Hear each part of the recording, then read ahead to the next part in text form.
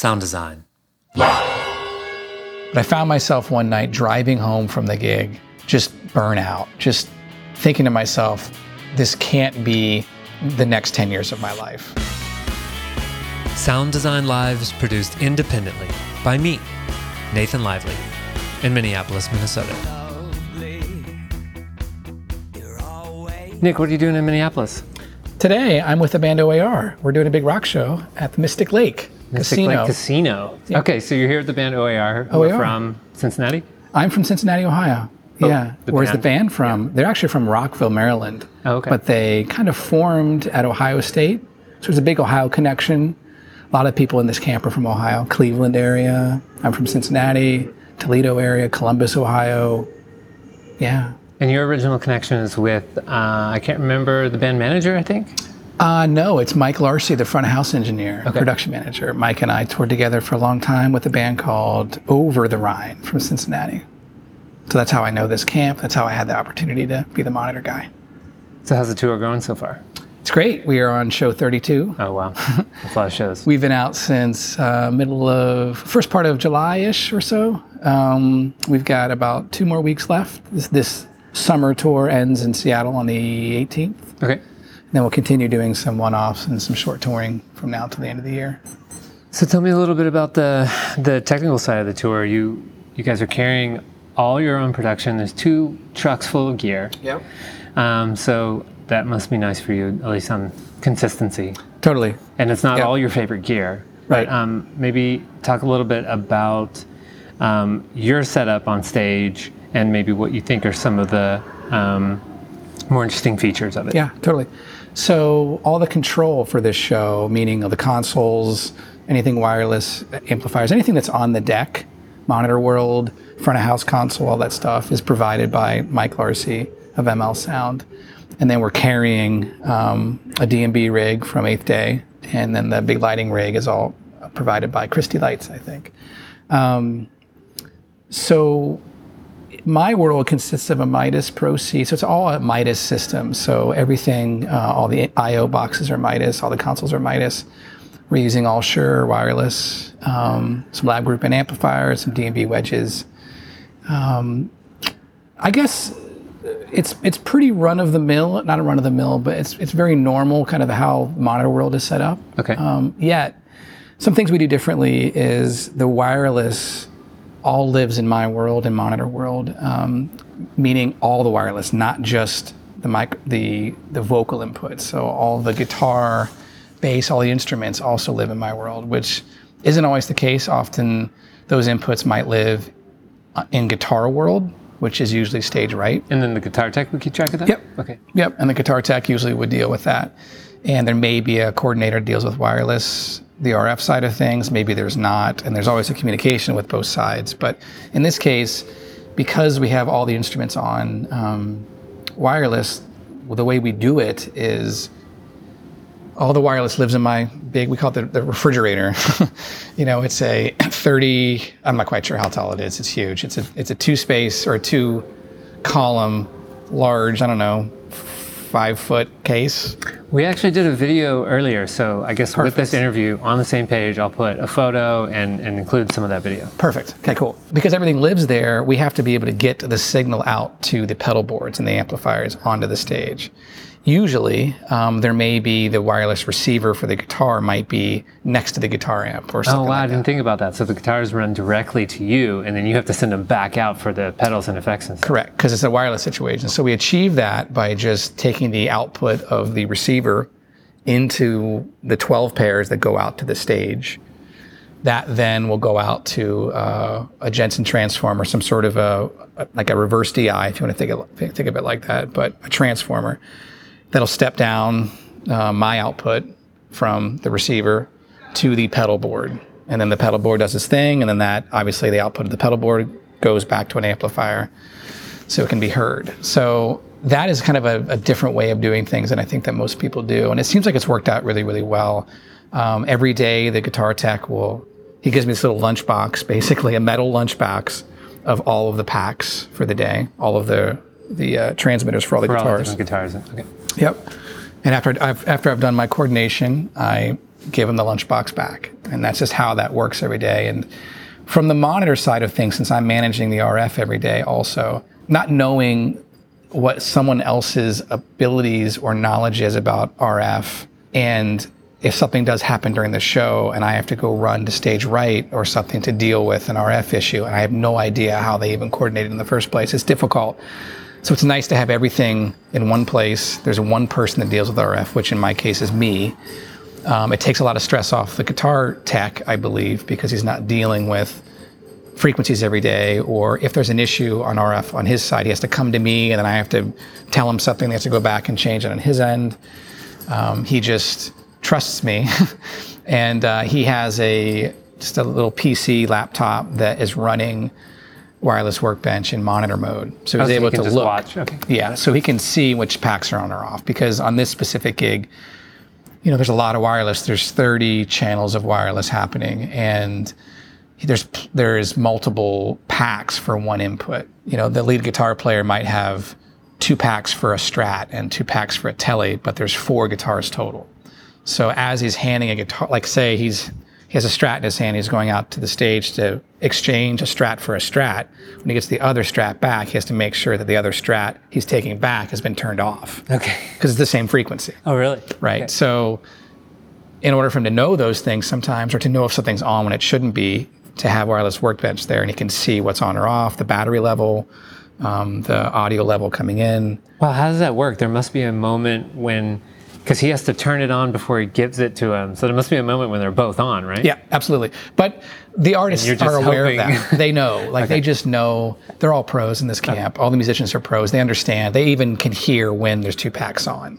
We all can hear that. But even the artists, they can hear that. And they know there's a moment. And usually it's, the song ends and, our guitar tech, Jeff, is a pro. He knows exactly the smooth switch of a guitar for a guitar. And the musicians know the same thing also. So he knows for a second there, as he's walking out, he's switch it on, flip it, and as he's walking back, he switches it off. And they just figure it out. It's like a very well choreographed tech change that happens all the time. On this tour, we have all the amplifiers off stage, which is the first time we've done with this band before. I thought I saw a giant bass amp there. There's a bass amp on stage, yes. Okay. There's a bass amp on stage, but guitar amps. So I was just about to ask you, I wanted to ask you later about how loud the stage is, if you have any problems with that. So that must help a lot. It does. I mean, I think on this specific tour, the stage setup has been changed.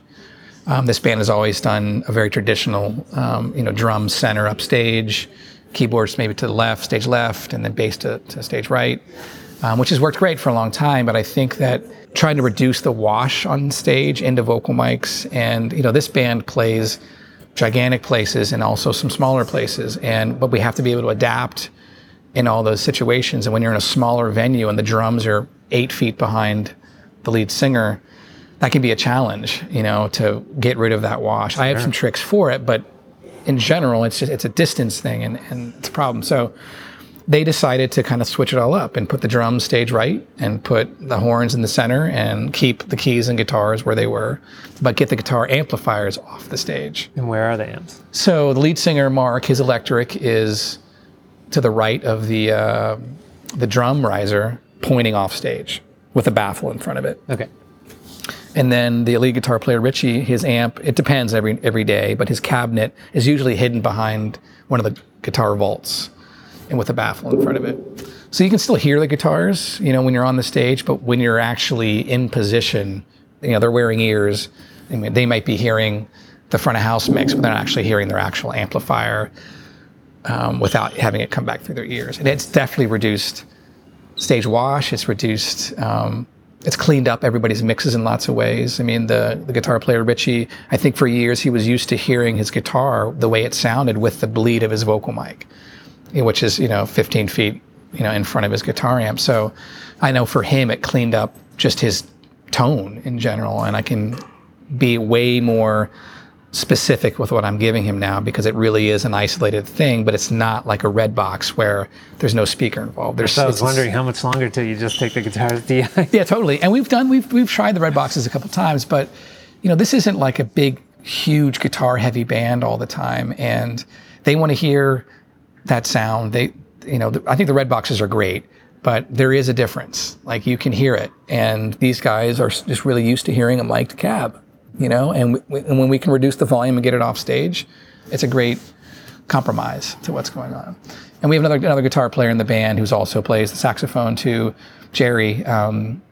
He uses a Kemper, so he has no amplifier on stage at all, and obviously he's got no stage volume at all. Nice. But stage volume in general, the bass rig really isn't that loud. I mean, he's got a 8x10, whatever they call it. Yeah, 8x10 Ampeg. It's on its side, but it's not really that loud. I mean, it's got some volume. It's a rock band, but it's not crushing. Okay. The drummer, he's a rock drummer. He hits the drums, and hard, but it's not out of control. Deck is not super loud. So you moved the drums to stage right, but now you have the horns behind the lead singer. Mm-hmm. So do the horns have shields? Do they get into the vocal mics? No, they just work with it. I mean, Jerry, the saxophone player, moves around all over the place. Okay. So he's not just in a fixed position. And John, the trumpet player, he also does that. I mean, they kind of all move around quite a bit. You do hear some bleed of the trumpet in the downstage center mic, but honestly, the singer's usually standing in front of it. There's enough distance that it's not a huge deal. It's not like a salsa band where there's 4 horns, dead center, playing high Cs the whole night, and there's a vocal mic, 10 feet in front of you. So we were able to reduce the low end on stage over the years of taking away things that vibrate or make sound. So when I first came onto this gig, the drummer, he was on ears, of course. We also had a double 18 behind him all the time. Plus he had a seat, a thumper that was thumping. And the bass player had, his usual Ampeg 8x10 or whatever, and he had a double 18 next to him also, plus a wedge, plus his ears. So the first thing I did after the first couple of shows is just start to not use some of those things or not give them as much. And the first thing to go was the double 18 with the drummer, because he was feeling the kick in his seat. And I think the interaction between the actual double 18 behind him and the position on a daily basis, which might change, I think he was hearing it a millisecond later, or it was out of phase with him sometimes, and it just felt wrong. And I just shut it off. We got rid of it. I cleaned that up.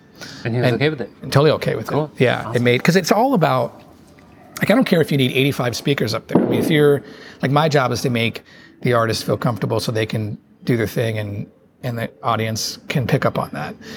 So I'm really careful sometimes of letting my own opinions about what I think should be done override what the artist wants and what's comfortable. And I think I see that happening a lot in the negative, meaning the engineer will say, well, you don't need this because I don't think you should have it. Mm-hmm. And that's not it shouldn't be like that.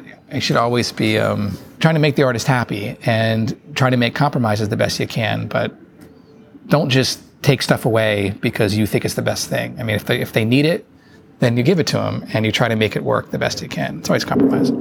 So you got 30 channels that you're coordinating on this tour. How's that been going? Have there been any places where you've had a really hard time fitting those frequencies in, or has it been? No. I mean, there's some cities that definitely, New York and LA and Houston.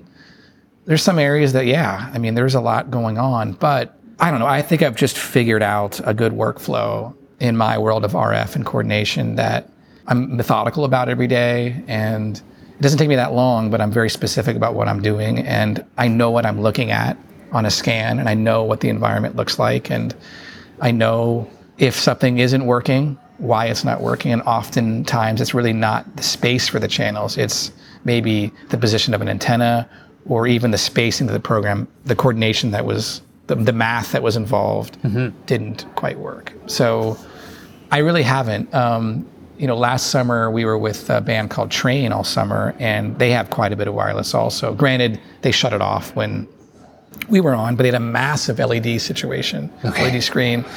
And that posed some challenges also, and I had to kind of find ways to make that work. But in general, it really hasn't been that bad. As long as you're paying attention to the fundamentals of RF and why things work and don't work, 30 channels is not that big of a deal. I actually coordinate 40 channels every day because I have backups for things. But in general, yes, we're rolling with 40 40 channels of wireless. Yeah, and in your setup, I saw that although you have some higher end units like the Axient, you're not doing anything really fancy. You don't have any bandpass filters. I don't. You do have a pad because, as you talked about in a video that you published recently, you feel that reducing the input from those active antennas is actually helping you reduce the noise floor, but you're not losing any signal. Right, because there's a principle in RF that I don't really 100% understand, but it's a signal to noise kind of ratio happening, and you're trying to obviously get more signal to noise, and you think that putting a pad on is going to reduce the signal and the noise. It's going to go down to a level that the signal is now below a specific line, and you can get to that point with a very, very heavy pad, of course, but just reducing a little bit can help. You'll still have the range that I need, which is 60 feet or something, not hundreds of feet. In my case, the reason why I'm using the pad, in addition to just kind of reducing some of the noise floor, is the antennas I'm using are the Shure amplified antennas that are active at 3 dB or 10 dB. Okay, so you're coming in a little too hot anyway. I'm coming in too hot, basically. And the coax that I'm using, I don't have that long of coax that would create a loss. Because sometimes if I need 3 dB of loss, I'll just get a 50-foot coax if I don't have a pad or something, if that's the situation. But because I'm using the antennas I'm using, I have to kind of scale that back. And honestly, I started putting the pads on a couple shows in because of an issue, and I've left them on accidentally. And honestly, it's been fine. Okay. There's been no issues. It's actually, maybe it's even helping me in some ways, but I think in our environment, there's a lot of confusion about like the antenna gain and like people thinking, I don't know how many times I'll walk into a situation and those antennas will be on plus 10 and they're on a 10-foot coax into a unit. And the key takeaway is always to remember that amplifier is to make up for the loss of the cable. It has nothing to do with distance and range. Yeah, so let's talk about maybe some of the, so you've been around to all these dates, you've been touring nonstop. Let's talk about maybe some of the errors you've made, mistakes you've made, or maybe that you see other people making. There's a specific level that we want our antennas to come into the receiver at, but it doesn't seem like there's a really easy way to calculate that, but there does seem to be standards to follow. And so you're trying to basically follow those standards. And so one of the standards that you saw being broken was this person has their antenna amplified by 10 dB. That's breaking the standard. Am I understanding that correct? Yeah, because all that wireless gear, those manufacturers, they're engineered to be operating at unity gain. And that's what it wants to see. Because there's a lot of, all the manufacturers are experts in RF. They know what they're doing. And what you don't want to do is overload the front end of that, which is what's happening quite a bit, is people are overloading the front end. Yes, you'll still have reception.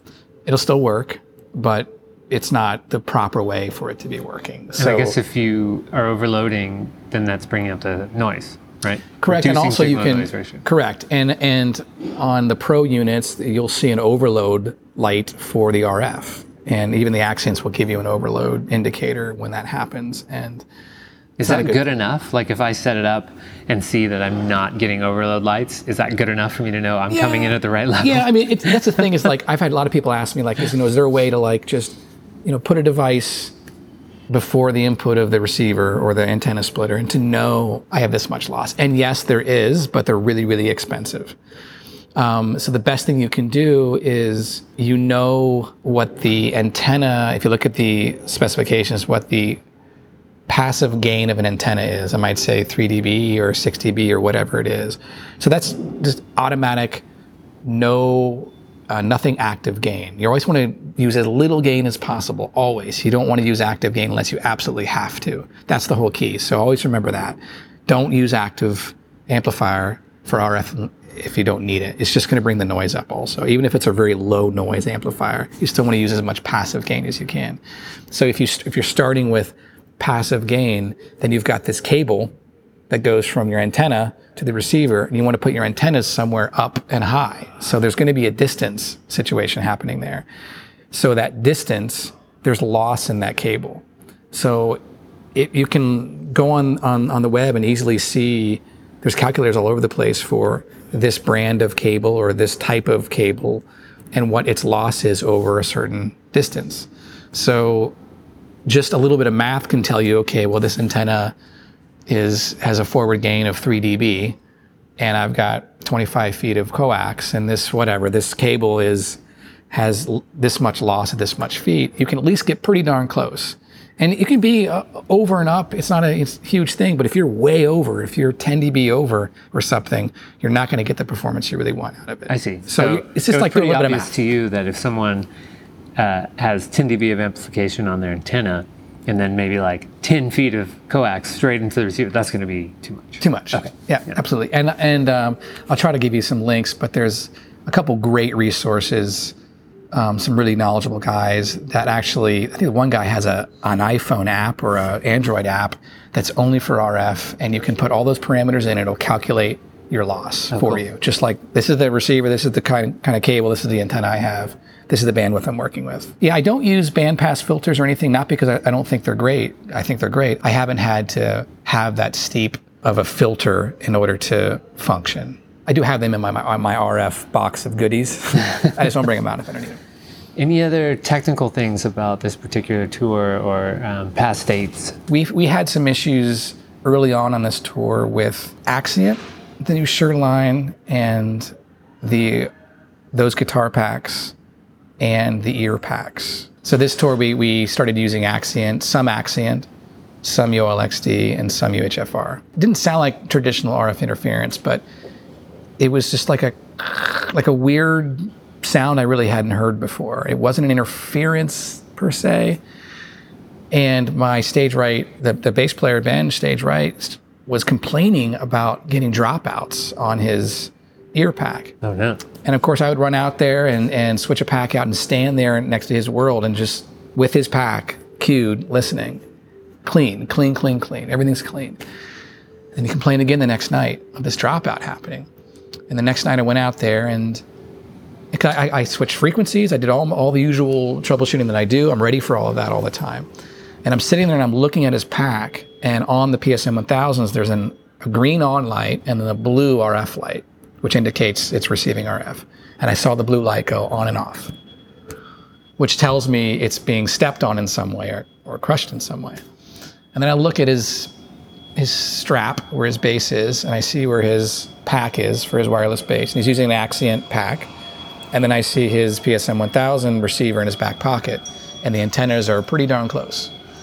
And realized that just that much difference was causing that dropout. Oh, wow. So our only quick solution at that point, the next day, we had an extra channel of UHFR. We just put him on a UHR pack instead of an Axient pack. That solved that problem. So there's a shielding thing, I think, that's going on with, I don't know if it's a shielding thing or maybe just the transmission of the Axient right now that's possibly causing some problems. With the same issue with an active acoustic guitar, the Axient pack, we started hearing all this kind of weird kind of stuff. He replaced the pickup, he replaced the preamp, he replaced the guitar tech. Happened again. And then we figured out, we took the pack, we put it all around the guitar, and we started hearing the noise again. Same thing with that. We basically put them on a UHFR, and that problem went away. So I'm sure Shure's working on that. But it was a thing of like, we didn't really think that was a possibility. We looked at everything else before we looked at... Axient's supposed to be amazing. Yeah, How absolutely, could that and it be the is. problem? Right, and they really are incredible. It's an incredible unit, but that thing, and maybe it's from the other side, maybe it's just the pickup manufacturers need to be shielding better, or something like that, or maybe the PSM 1000 and the Axient, and maybe just the antenna orientation, and it's hard because on that specific show before, when I saw the light go out, I basically moved his ear pack to his other pocket, solved the problem.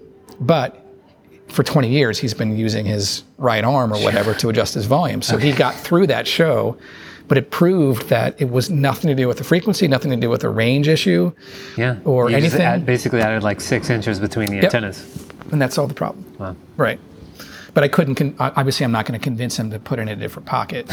And even the pack was as far up on his strap as he could to have it. So I guess the moral of the story is to make sure you're paying attention to the orientation and the closeness of the antennas, your ears, and your transmitter. Nick, you and I wrote a book together. We did. Somehow I did that in between all of this. You're an amazingly productive guy. The book is called Get on Tour. Yes. It is about what you do, Yeah. a lot of, which is touring. And it is stories from a lot of different people, including myself, Robert Scoville, Buford Jones, Scott Adamson. Basically just stories about how their careers have progressed in an attempt to share that information with more people who want to do the kind of work that you do, which is touring. And there's a lot of people who want to do the work that you do. And what I have discovered is that it's really hard to tell someone what that work is like. You don't really know what it's like to be on a tour until you're doing the tour work. Doing the tour, right. Yeah, totally. So I feel like the best thing I can do is just share stories from people's lives and then help them, get to do that work if they want to and find out if they really like it. Like, you got to actually do the work. So, great idea. What I want to talk about is a transition that you identified in your chapter in the book. Here's what you wrote. I found myself a bit burned out, without much direction, and looking for another path. So I want you to take me to that moment when you realized you were burned out. What was going on in your life? At that point, I was a house guy in Cincinnati, and I was doing some touring, but I was basically working at a venue that was maybe 2 or 3 shows a week, sometimes 4 shows a week, and it was just me.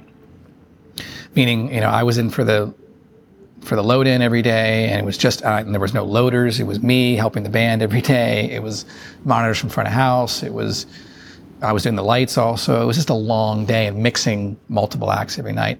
Educational-wise, opportunity-wise, it was great. But I found myself one night driving home from the gig, just burnt out, just thinking to myself, this can't be the next 10 years of my life. Because I'm a musician also, so musically I wasn't... Was it the repetition? Was it the sort of lack of feeling like acknowledged? You were just was it just you were lonely? I think I was overworked because it was me doing so much of the work, and I wasn't really making that much money. It wasn't something that was giving me anything spiritually anymore. I kind of gotten through a period of education and learning and making lots of mistakes, and I loved that job for that purpose.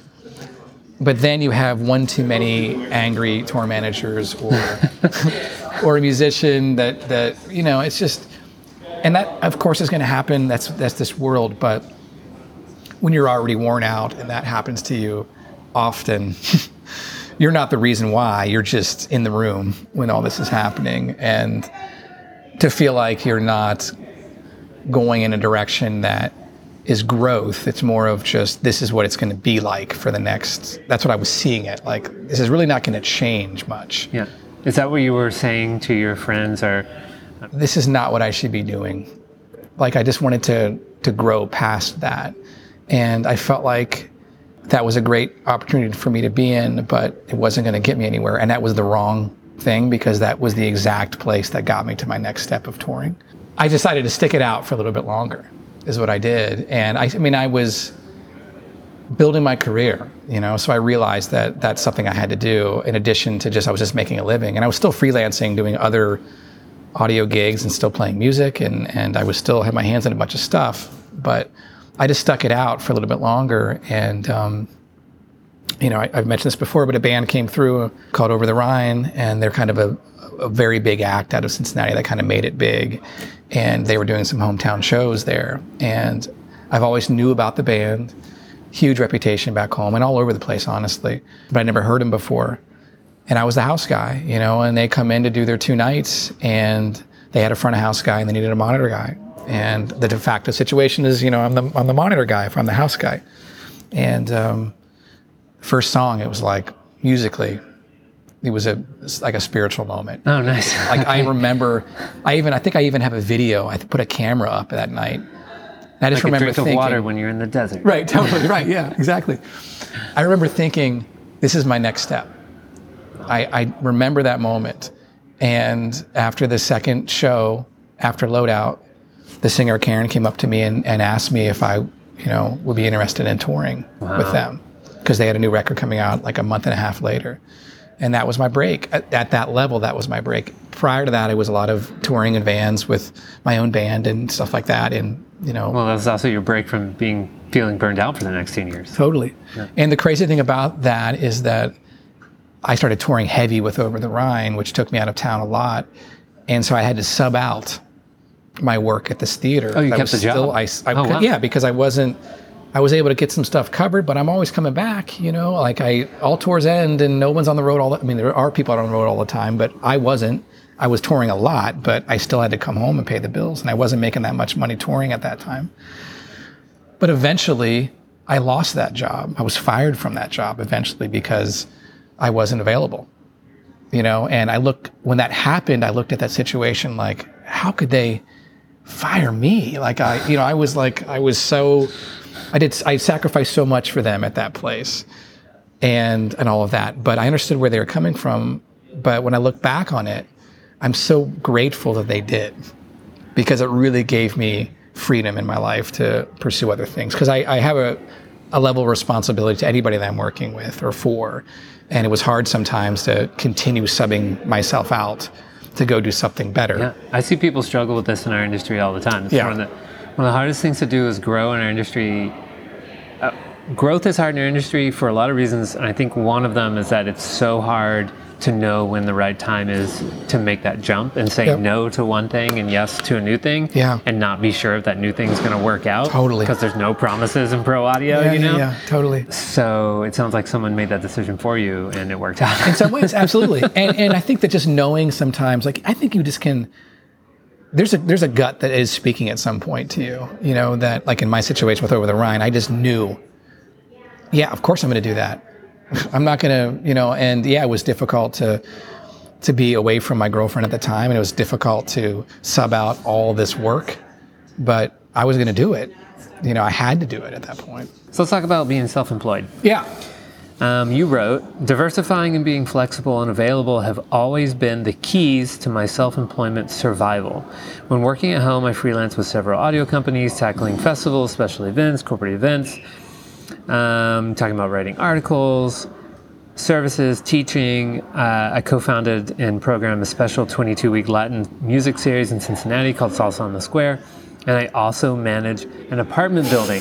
So from having multiple clients to working multiple jobs, you seem to have figured out a balance that works for you. Did you have some kind of a role model to learn this from at the beginning? How did you figure out how to find this balance?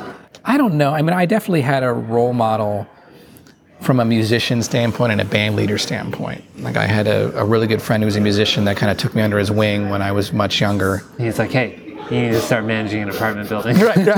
But I think it was about conducting your life, your self-employed life with responsibility and not looking at it, not believing the stereotype of I'm a musician, therefore I sit on the couch all day long or something at my parents' house and don't do anything and smoke weed all day long, and that's my life. That sounds pretty good. Right. But even in the early days of being a band leader, there's a level of responsibility that's happening there that it's not just playing your instrument. I had to learn skills of marketing and selling and sound systems and vehicles and accounting, like all these things, these skills that you had to learn. And I think because of that, and because I took the job seriously, that those things prepared me later on in my life to be more flexible with how I'm living my life. Because I did go through a period of time where I taught guitar in the day and played 6 nights a week at night. I was just a musician. That was all I was doing. I was a band leader at the same time too, but it was music and teaching. I think that's a great path for lots of people. For me, it wasn't a path that was giving me any of the good stuff in my life. I loved teaching, but at the time I didn't want to spend 6 hours a day or 5 hours a day teaching 30-minute classes to kids every day. I just didn't feel that was what I wanted to be doing at that point in my life.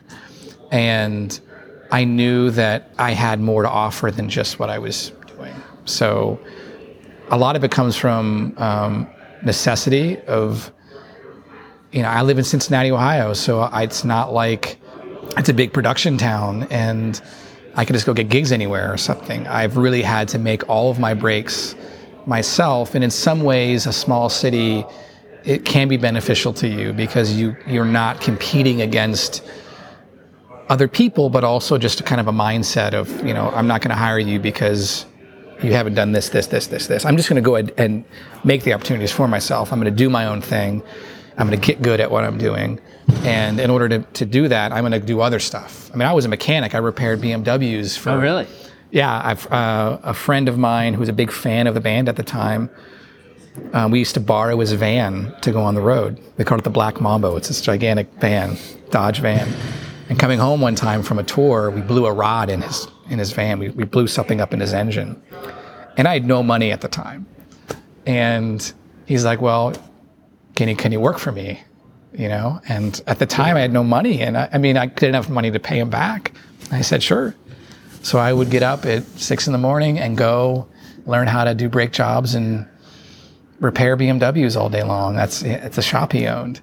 And at night I'd play music. And that was how I lived for a good period of time, you know, just realizing that the necessity does kick in. Because at that point, I think there's points in everybody's lives where they're making some money, but it's not enough money. And they're worried that if they go 100% the other way to make more money somewhere else, they're going to neglect their heart or what they want to do with their life. And it's very black and white. For me, it's been more like supplement. Mm-hmm. Like, I'm still going to maintain this. And okay, here's this. Okay, I'm going to go be a mechanic for a while. Having flexibility helps all of that. Eventually... Yeah, you haven't boxed yourself in. You kind of keep like, sure, I'll work on cars for a little bit. Yeah. Right, totally. And I learned lots of skills in that environment. Not just technical skills, but just, you know, how to make a living when you need to make a living, you know? And after leaving that and trying to make a living, you realize that I'm not able to work a day job every day, which I've done before, and maintain a healthy outlook on my life, the creative side. You need to have more control over your calendar. Yeah, because when people call you and you get a break and you can't do it because you can't get the time off work, it's a challenging thing. I got lucky in some ways. I took lots of risks and I didn't make it. You know, I made mistakes and lost jobs, got fired from jobs because I'm booking gigs at work, you know, whatever I'm doing. But my mind was always like, this is just a temporary tool, financially or skill-wise, to get me to where I want to be somewhere else. So, yeah, the being able to take work because you're not committed to something else is very important. But it's really scary being self-employed because you don't know where your next paycheck's going to come from. You don't know what your next month's going to look like most of the time. You don't know if that tour or that gig or that whatever is just going to go away, because it easily can. It happens to us all the time in this business.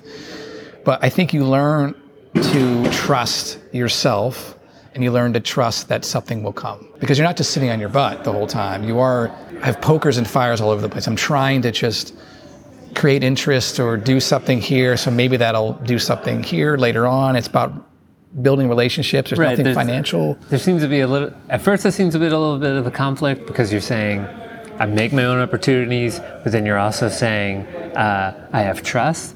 But I think that's different than, you're not saying that you're building your entire business strategy on hope. No, you're not. You have trust that now, because you've been doing this for a while, you have trust that the actions you take and the ways that you put those pokers in the fire are going to have some kind of results, and that you are going to have enough money to pay the rent. You know, to just have a really clear basic example. Yeah. Sometimes someone might hear you say, you just trust it's all going to work out. And again, that doesn't mean just sitting on the couch and hoping that the phone's going to call. Right. The phone's going to call? The phone's going to ring. The phone can call you, yeah. No, it's a great point. And I think it cuts both ways. Like, if you're, I've considered moving somewhere else. And that's a scary proposition to think about when you think about what it has taken you to maybe build a reputation where you currently live, right? And all of that. But at the end of the day, I think that it's you. It's always about you. You're not ever rebuilding per se. I mean, there's a certain amount that I think you do have to rebuild if you move somewhere, if that's what you want to continue doing, if that's the level that you want to work at. But people are hiring you. They're hiring Nathan. They're hiring you for you, of who you are. People hire me because of me and who I am. And I believe in that. And I believe I have the goods necessary to work at a certain level, and also the humility to work at a lower level. Okay, so part of trust is believing in yourself. Yeah, absolutely. So let's talk about you for a second. So You wrote about having success in pro audio that this business is less about your technical aptitude as it is your personal and social approach.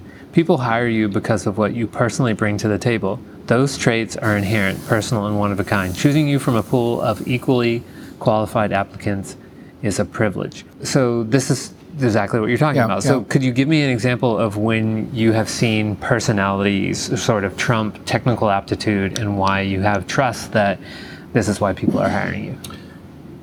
I mean, myself. I mean, there's been plenty of situations where I've been asked to do something that is really honestly, technically, and even experience-wise, above what I know I can. Well, like, I've never done that before, but maybe I might not say that, in the earlier days, because I was given a chance and I somehow was trusted with something, or maybe a reputation prepared that person to say, oh, Nick can do it.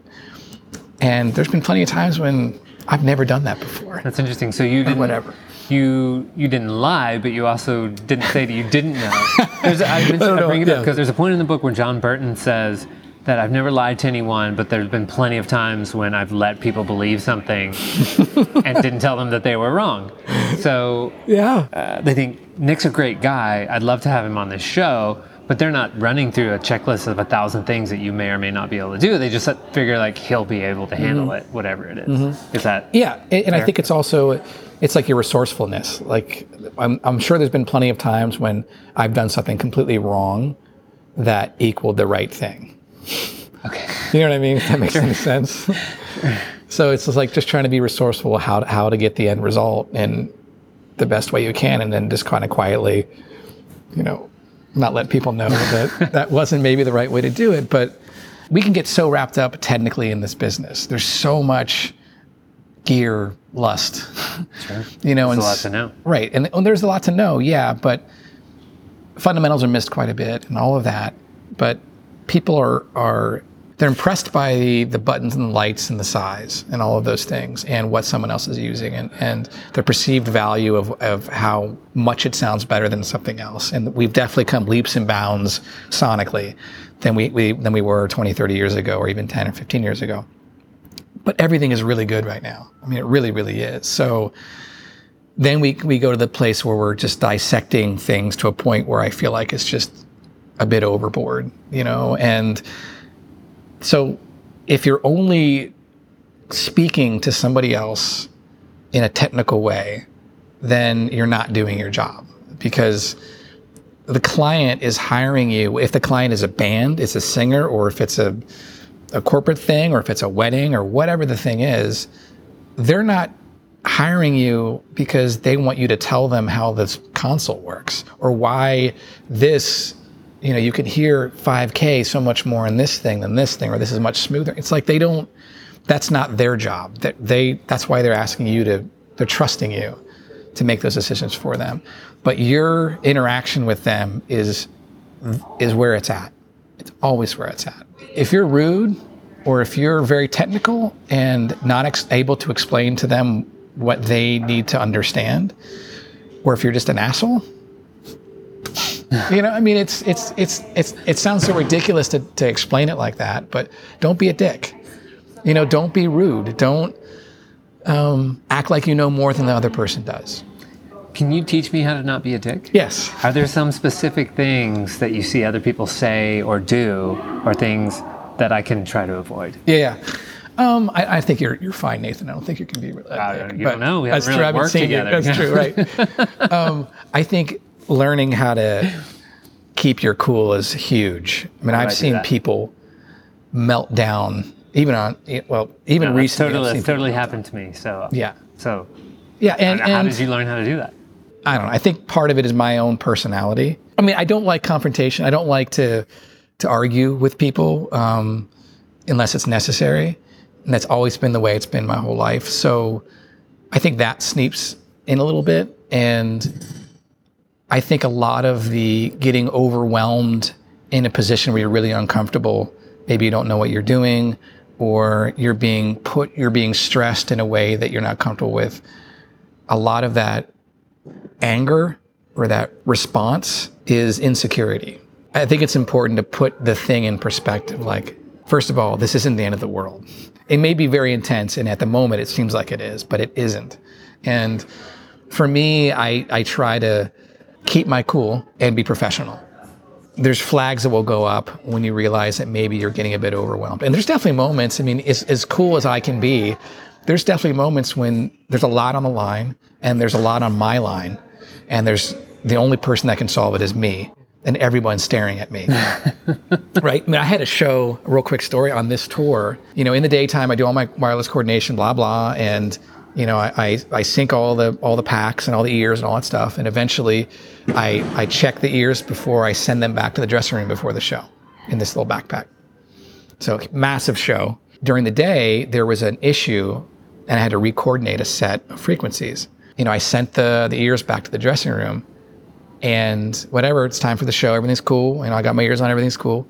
Band walks out, gets on the talkback. One of the guys gets on the talkback and says, "I don't have any ears." So at first I'm like, all right, well, that's probably one issue. And then everybody started getting on the talkback and told me they had no ears.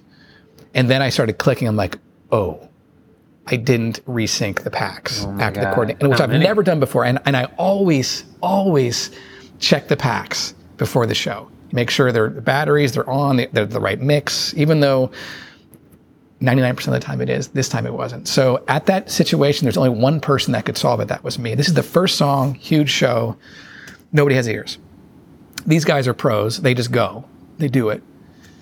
And I literally had to run out there and grab each pack from each guy, go back, sync it, go back, plug it in, each guy. You know, I did this within 40 seconds. I was able to get out there with everybody and do that. And this was a situation where, you know, obviously I felt terrible that I missed that I screwed up that part, which is such a basic thing. And I've been doing this a long time. Yeah. This is the first time that's ever happened to me in that way. And that one checklist that I didn't do that one day could have saved me from that situation. Sure. So that's a situation where all the eyes are on you, and I could have just completely melted down. Because, you know, run away. It could have been a situation where you're just like, because it was embarrassing for me. You know, I take pride in what I do, and I try to be very professional, and like a mistake like that happens, which is a really basic thing that I screwed up on. But I was able to just keep cool, manage it, and just hope that I wasn't going to get yelled at the end of the gig. You know, everybody was very, very, they're cool because I solved the problem as fast as I can. I didn't need to go out there and tell them why or how I was going to solve it. I was just going to solve the problem as quickly as I could. Right. You must have been on edge for a little. I wasn't happy after that one. I just felt, how could I do that? First of all, remember that you're not saving babies. You know, you're not. This is very important, but put it in perspective a little bit and just take a breath and just, you know, all right, I got this. It's cool. Because, you know, you feel yourself getting to that point where you're like, I may freak out here. You know, and not to blame other people. Yeah, I hear that a lot happening too. Well, it's somebody else's fault. Somebody else's fault. When you know it's your fault, just own up. That's the first thing that always comes to mind when something goes wrong and I'm angry and I'm getting blamed. The first thing I always want to do is blame someone else. Yeah, but it's sort of natural. Like it's like faster than thought. Want to deflect. Like how can I get this bad feeling away from me? Totally. And it's just like, certain amount of training to just be able to stay calm and not react to that initial desire to just explode or defend yourself. Right. And you can't always remember, you can't control how people are coming at you and their reaction to whatever's happening. I mean, you can try to help them, but the only thing you can honestly do is just zen out on yourself and try to be that calm person in this situation and not escalate. Because in the live sound world, it is warfare most of the time. Meaning, I mean, even though my job seems very calm and collected, there's a lot on the line every night. And there's stresses that are happening often that I've just, over the years, have just built this level of, I got this, you know? And if I believe in the stress and the heaviness of the situation, I can't do this. Like when you do live television or you do really, really big things where it's you have to get this right, you know, but you don't tell yourself that. You just do your job and be as cool and collected as you can. You can melt down at any moment. Just don't. Put it in perspective. Take a moment. So if you want to hear all about Nick melting down, you can read Get on Tour. I'm just kidding. He doesn't have a lot of stories about melting down there. He does have a lot of good stories. It's a great chapter in the book, along with a lot of other great engineers. You can get the book for free until September 24th. So it's going to be for free at sounddesignlive.com between, I think, September 17th and September 24th. And then it'll be available for sale after that. Nick, is there anything that you wanted to talk about that I didn't get to? Just want to thank you, Nathan, for what you do. Yeah, and an opportunity, and thanks for hanging out with me today. Nick, thanks for coming to Appreciate it. Minneapolis. Absolutely. I'll be here for about 7 more hours. Okay. Leaving again. You gotta get us straight back on the bus and going to Thank you to the band OAR for the music in today's episode. You can find more of their music over at ofarevolution.liveoar.com. I want to thank Megan, Joel, Hasinqui, LSDC Sound Op, Dave, and Bob for supporting today's episode. You can start supporting Sound Design Live today for as little as $1 over at patreon.com/sounddesignlive.